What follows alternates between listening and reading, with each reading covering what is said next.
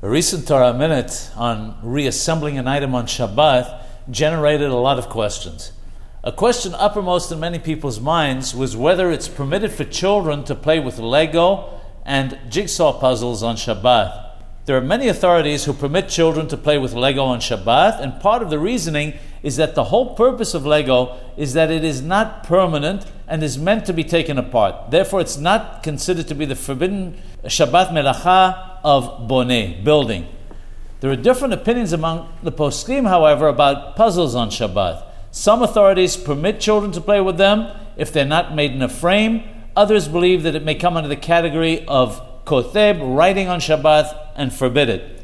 The Or LeSion states that young girls may play with Lego, but that boys should not be given Lego to play with, since this will get them used to bitul Torah, playing instead of studying Torah. Adults, he says, are forbidden even to touch it.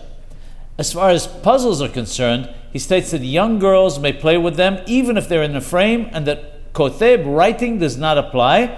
However, he states that young boys should not play with them for the same reason that we mentioned.